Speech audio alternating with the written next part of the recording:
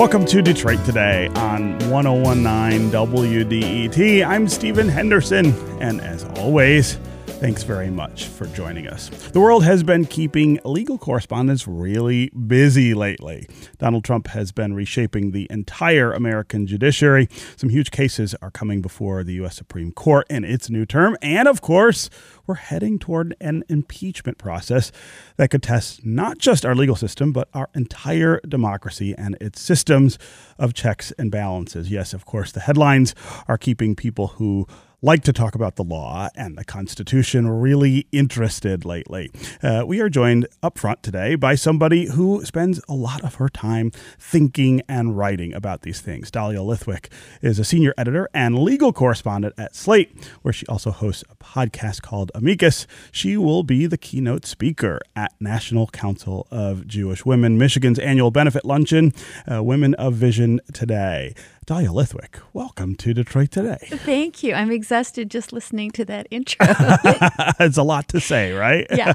I should also note that Dahlia is someone I met, it seems like a million years ago, when I was a legal correspondent for Night Reader newspapers covering the Supreme Court.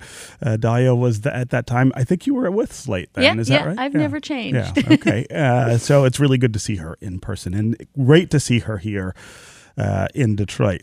So let's start with the sort of immediate news in this sphere. The gerrymandering ruling that we saw from the Supreme Court this week, I don't think anyone was terribly surprised by this, but there was this sliver of hope, I think, here in Michigan that the lower court ruling, which said that Republicans in this state had unconstitutionally drawn the maps back in 2010, I think people felt like there was some chance that the court would support that. And of course, we've got a big change coming in the way that we draw the maps anyway. What was your reaction to the ruling? I mean, I didn't think there was even a sliver of a chance. We knew after June, when the court essentially said there is no lane for federal courts to get involved in gerrymandering questions. It was fairly clear that they meant we really mean there's no lane. Don't bring these cases back here. Yeah, and they had done the same thing with an Ohio gerrymandering challenge in early October. So I think it was fairly clear that when they said the federal judiciary is out of the gerrymandering business, that we needed to take that seriously. And I think, to me, the reaction was, this is what it's going to look like on the ground. Yeah. You know, that was incredibly theoretical. We were talking about North Carolina at the time. We were talking about Maryland at the time. But no, there are challenges around the country. There are going to be very real effects on the ground. And so to me, it was a little bit of I told you so. It's going to happen. And at the same time, I feel like there's this new momentum, I guess, behind the idea that allowing political partisans to draw these maps is probably the wrong way to do it. I mean, as I referenced here in Michigan in 2018, we voted to change the way that we're going to do this, and we're going to try to put together an independent commission. No one quite knows what that's going to look like, I think, or what that really means, but at least it's a step in the other direction. We're starting to see some other states really think about that as well. So even as the court is saying this is not something we're going to do, I think people are starting to think this doesn't make a lot of sense. Yeah, it's a paradox for those of us. When the decision came down at the end of the term, a lot of us said the sky is falling. And if you read Elena Kagan's dissent, which is, I think, one of the angriest dissents I've ever seen her pen, it felt like the sky is falling. And ironically, when the court says this is not justiciable, what rushes in is exactly what you're describing, which is citizen activism, whether it's states that are now finding, under their state constitutions and state Supreme Courts that they can do away with partisan gerrymandering the way Pennsylvania did, or whether we have statewide commissions. It does feel as though citizen activism is going to fill the gap left by the court, and maybe that's better for democracy. It certainly, I think, would make us, those of us who really said this is the wheels coming off constitutional democracy, feel a lot better if we're wrong. Yeah. Let's talk about some of the big cases that are coming up this term. First Monday was just a few weeks ago, and we've got some interesting things on the docket. Although I would like to sort of compare what you're looking forward to this term to, let's say, 15, 16 years ago when I was at the court. It's a really different place now. And I feel like it is a less, there are fewer big cases in the sense that I can remember there being many of during a term. And I do feel like that's something that Chief Justice John Roberts really wants the court to be doing. He wants the court in this space where it's not quite in the center of political arguments and discussions. I absolutely agree with the second half of what you just said, and I think I would push back a little bit on the first half, which is there is no question in my mind, especially after last October and the Brett Kavanaugh hearing, and we saw plummeting in public confidence around the court, and you were exactly right. What John Roberts did was more or less reverse engineer the entire term to keep the court out of the front pages. And with the exception, right, of the gerrymandering case on the last day of the term, and then the census, the citizen census question at the very end of the term, there was very little drama. And I think that was by design. Ironically, what happened is that a lot of those cases that were calendared, they should have been heard last spring.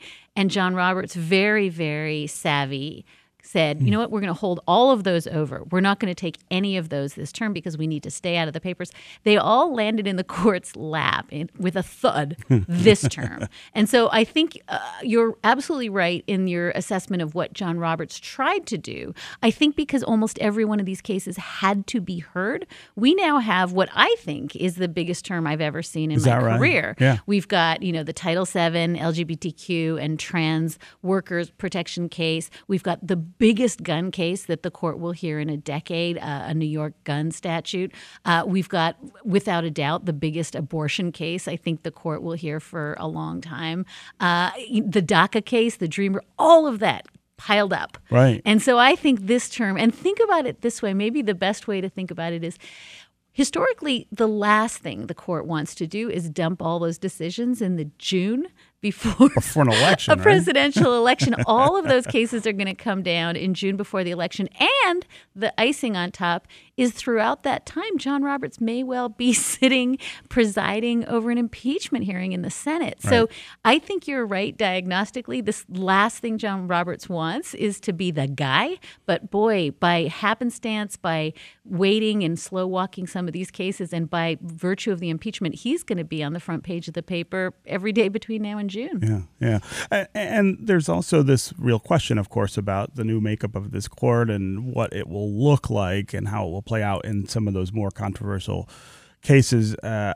I'm someone who is always sort of defaulting to the position that there are kind of institutional forces that keep the court from swinging too wildly one way or another, but Brett Kavanaugh is a very different justice, will be a very different justice than Anthony Kennedy was.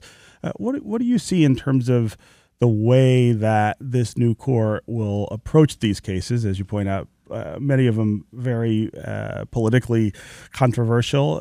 Is it going to be really different than what we've seen in recent years? Well, I would say one thing we learned from last term is that Brett Kavanaugh and Neil Gorsuch are not the same person. And if there was one key takeaway at the end of the term, the notion that you had one singular type of Trump justice, that they were sharing a brain, was completely debunked. Sure. They are very different jurists, very different, I would say, political philosophies, ideological philosophies, very different ideas about what they value. And so one of the things we saw is there's not going to be a monolithic, Gorsuch-Kavanaugh doctrine that emerges. That said, I think both of them in different ways were holding their powder for exactly the reasons that John Roberts was holding his powder. We have a template for this after Antonin Scalia died, and the court was for almost a year down to 8 justices. We saw that the justices are very deft at going small, narrowing the issues, kicking away cases that they can't take. And I think last term was really emblematic of an effort to do that, to go small. I think this term, you're quite right. These are too big cases to go small. And so that I think with some exceptions, I think that the June Medical Services, the Louisiana abortion case is a really good example of the court. They could have taken a big ticket, all out 6-week heartbeat ban and written the words Roe v. Wade is overruled. I think the decision to take a small version of the abortion case is very much a way of we're going to do this, but we're going to do it slowly. And I think that's what we look for this term. There are going to be a few issues like the Dreamers, probably like the gun case, where there is no way to go small. Right. But I think in some of these, you'll see the court taking an incrementalist, humble, very, very technical approach rather than big swing, reverse everything the Warren Court ever did in the span of a month. Yeah. I also am super curious, as always, about the role that the Chief Justice is going to play in all of this. I remember when he was nominated and confirmed to the court a lot of the things that he said about his approach to things. And of course, we've seen a lot of what he's done over the last 14 years. But I think this is somebody who instinctively resists the idea that the court should be deciding these big things. And I think resents the political nature of some of the hearings that have taken place. How likely is he, as the likely swing vote, to swing left as a way of just keeping the kind of stasis at the court, just keeping the court from moving wildly one way or another? That's my favorite question of this year. I think it is the single most urgent question. It's very clear that there is a block of 4 conservative justices, a block of 4 liberal justices. I think it's useful to reframe the idea that he's a swing justice, because Anthony Kennedy was legitimately a centrist, sort of country club Republican, could not be counted on by any block of the court. And it's the reason that, Obergefell, the gay marriage case, Whole Women's Health, the abortion case, time after time, he defected and joined the liberal branch to give outcomes on affirmative action, on all sorts of things.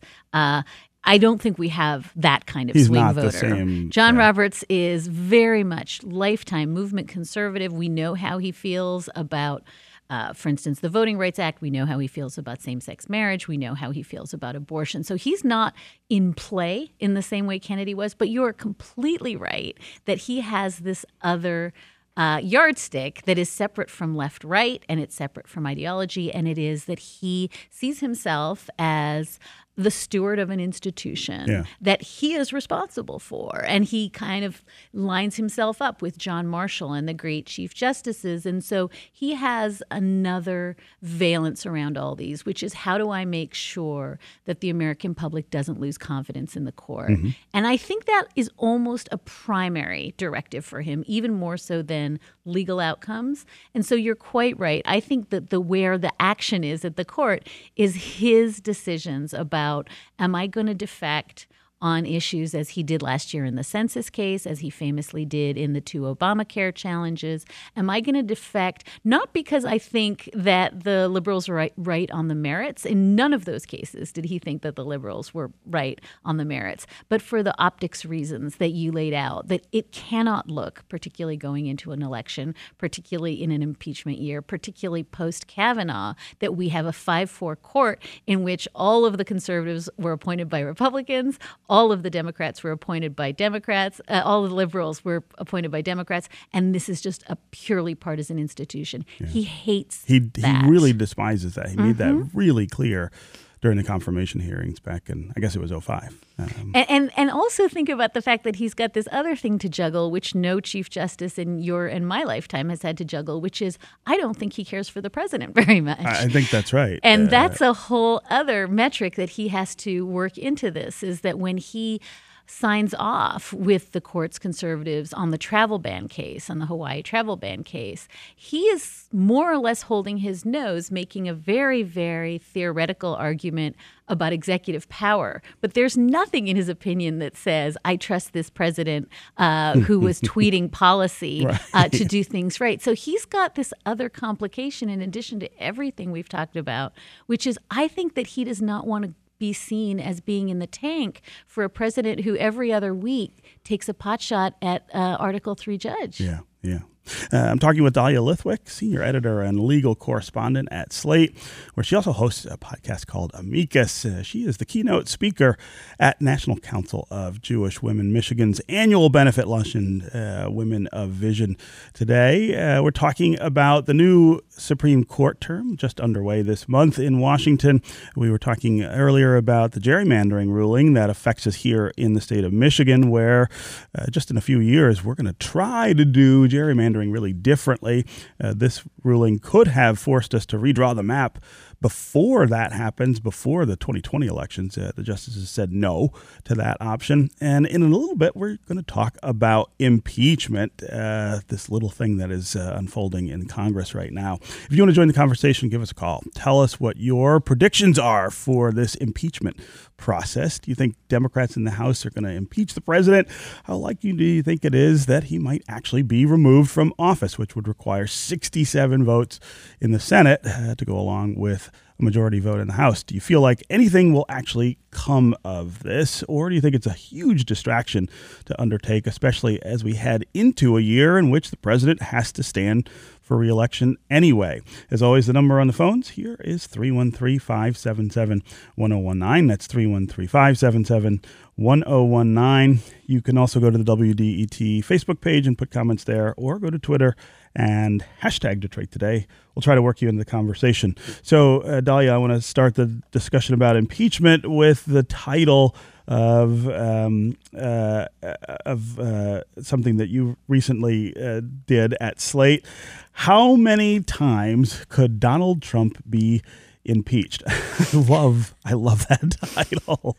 But that, I think, is a very clever reference to the number of different things that this president has done that seem, from a constitutional perspective, to stretch the bounds of what the executive is supposed to do. How do you sort of lay that imprint over what is actually happening in Congress, where Democrats are dead serious, it seems, about looking into this Ukraine business? Are they really looking very sort of casting a wide net here and looking at all of the president's behavior? That was the question I was asking in that piece, Stephen, and I really was ambivalent about whether Democrats should go for the kitchen sink approach.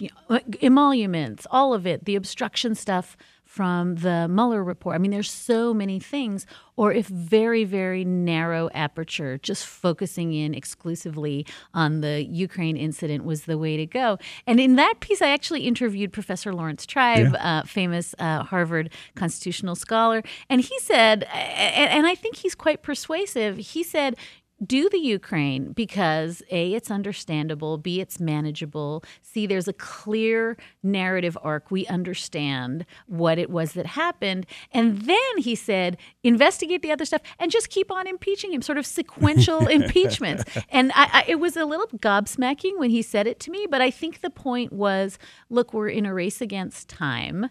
This has to happen quickly if it's going to happen. And I think his sense of it was, do the thing that you can prove up now that people believe. I mean, we've seen staggering changes in public opinion just in 2 weeks. And I think his view was there is no emotional satisfaction in doing such a narrowly focused investigation, but that there is some practical reason to do it. And I thought that was pretty persuasive. And I think since I wrote that piece, it's been clear that Adam Schiff and Nancy Pelosi and Jerry Nadler in the various House committees have settled on, quote, abuse of power. That's going to be the bucket in which they want to put everything. And don't forget, that's one of the 3 articles of impeachment against Nixon. So I think as a map, it's at least pragmatic and useful. I don't think it sweeps in, as you say. There are so much conduct we could talk about, but at least it's coherent. Yeah. Well, I've also been saying in conversations about this lately that there is something really different about this question about this phone call with the leader of Ukraine and almost everything else that the president has done. And that distinction in my mind is that when the founders were writing the Constitution, arguing about the Constitution, writing in favor of the Constitution. This was the particular crime they were concerned about when they were talking about impeachment, which they were talking about, who should be responsible for holding the executive branch accountable on this. They were specifically worried about the idea of foreign influence in domestic politics, which meant something really different back then than it does now. But they were concerned that you would have an executive who would try to reach out to foreign powers to interfere with his enemies here. I think that makes it rise to a different level than some of these other things. But I keep having conversations with conservatives who say, I don't agree. So, we always have these debates about what the founders thought and what was important to them. But we have their words here that specifically point to this as an area of concern. I think that's absolutely true. And I think one of the things that's so tricky about this moment is we're looking at 200-year-old ideas and very, very dusty, arcane notions of what is. I mean, it's so perplexing that the framers spelled out high crimes and misdemeanors but didn't tell us what it meant. And then they go on to list by name bribery and treason. And we've been, I think, also in this feedback loop where we're thinking high crimes and misdemeanors must mean a felony, right? It has to be a crime unless there's a parking ticket or a smoking gun or an erased Watergate tape. Then we can't talk about it. And of course, if you go back and you look at the debates, the framers had no intention of saying it had to be a crime. You had to have broken a federal statute. And in fact, bribery wasn't a federal, right? That wasn't Right. criminalized under the law. So I think that we're having to reframe this as we have to get out of the language of crime and into the language of exactly what you just said. What are the kind of existential threats that the framers were contemplating? And it wasn't a parking ticket, and it wasn't even, the kinds of bribery that we think of. It was bad leadership. Yeah. It was making poor choices. It was, as you say, making the country vulnerable to foreign sources or subordinating the needs of the country to personal imperatives. That was the fear. And I think it's really hard to explain that to people because we've gotten so fixated on the no quid pro quo and the bribery statutes. And that's not what the framers were interested in at all. They were worried about a president who put himself and his desires above the country, and as you said, do so in a corrupt way that allows foreign meddling. That's not necessarily a crime, but it is certainly what they were contemplating. Yeah. And that's really hard, I just point out, for people to understand that this is not about the law and the way that we think of regular criminal trials unfolding or other kind of misbehavior. This really is about, as you point out, leadership and what kind of leadership the founders envisioned for the country and what bounds they wanted to put on that leadership. Okay, we're running out of time here, but quickly, I want to ask you about your keynote speech at the National Council of Jewish Women, Michigan's annual benefit luncheon, whose title is Woman of Vision. What will people hear from you today, Dahlia? Well, I'm so honored and glad that National Council of Jewish Women Michigan invited me. I think that they have done yeoman's work on questions about the courts and the judiciary, and I think it's such a sort of boring, wonky topic, and nobody thinks about it in any systemic way. And I am really excited to talk about, just for me, the convergence of women and law and the rule of law, particularly in a moment where, as you said in your very opening, it feels like basic institutions, things that we thought were institutions that are just norms, are slipping away from us. And I am so proud of the work that NCJW has done to really bolster institutions that feel as though they're not rock solid. So I'll be talking about that. Yeah. Okay. Good to see you here in Detroit. It's great to be here. And great to catch up with you. Thanks for coming by. Thanks for having me. All right, up next, we're going to talk with the founders of two organizations focusing on women in political activism, Get Her Elected and Moms Demand Action. Stay with us on Detroit Today.